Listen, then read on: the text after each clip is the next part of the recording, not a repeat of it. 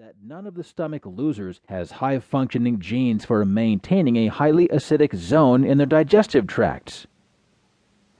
The animals also lack or have low-functioning genes for secreting the peptic enzymes that slice and dice proteins under acidic conditions, the researchers report December 4th in the Proceedings of the Royal Society B. The likelihood of U.S. women giving birth to 3 or more babies from a single pregnancy has decreased in the last 15 years after rising in previous decades. The reversal coincides with changes in how in vitro fertilization, or IVF, is done, researchers report in the December 5th New England Journal of Medicine.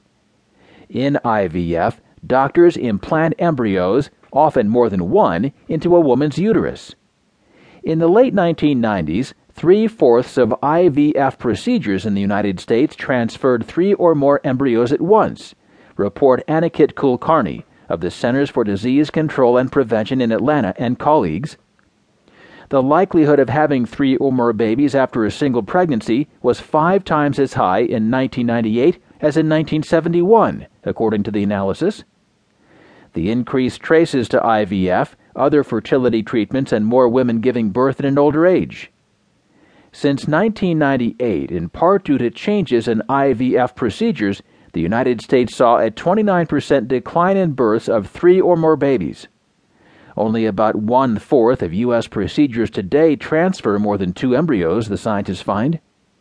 From 1998 to 2011, the number of IVF-assisted births resulting in 3 or more babies dropped from more than 140 per 1,000 IVF pregnancies to 30 per 1,000, they report.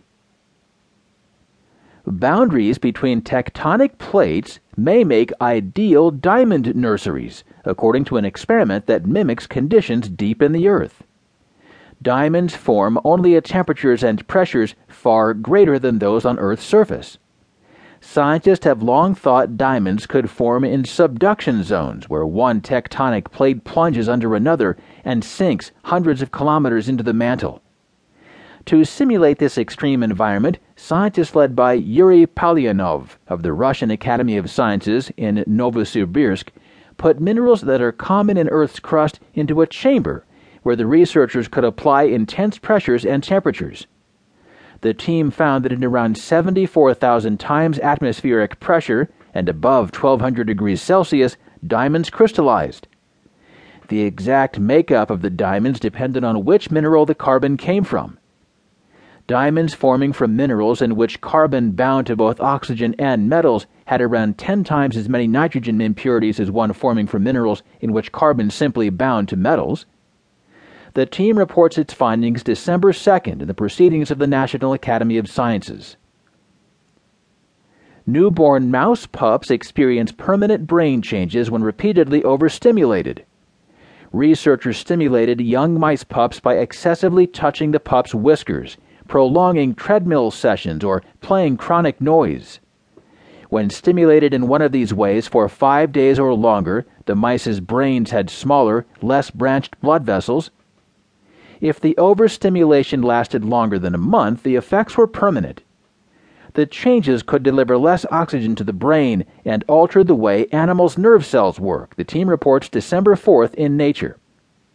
Similar effects could happen in overstimulated human infants, leaving individuals more prone to hypertension, diabetes, and aging. But more research needs to be done to determine if the effects observed in mice occur in humans, the scientists note. A new test that tallies up useful immune cells in cancerous tissue could clarify a patient's prognosis and possibly guide treatment, researchers say this week. The technology counts helpful immune cells called tumor-infiltrating T lymphocytes. High counts of these cells in ovarian cancer patients have previously been associated with longer survival. But researchers at the Fred Hutchinson Cancer Research Center in Seattle note that existing technologies for measuring the tumor-attacking cells are cumbersome and imprecise. The team devised a procedure that identifies gene signatures specific to these immune cells and applied it to ovarian tumors that had been removed from 30 patients and stored. In the months or years after surgery, the patient's survival ranged from 1 month to more than 10 years.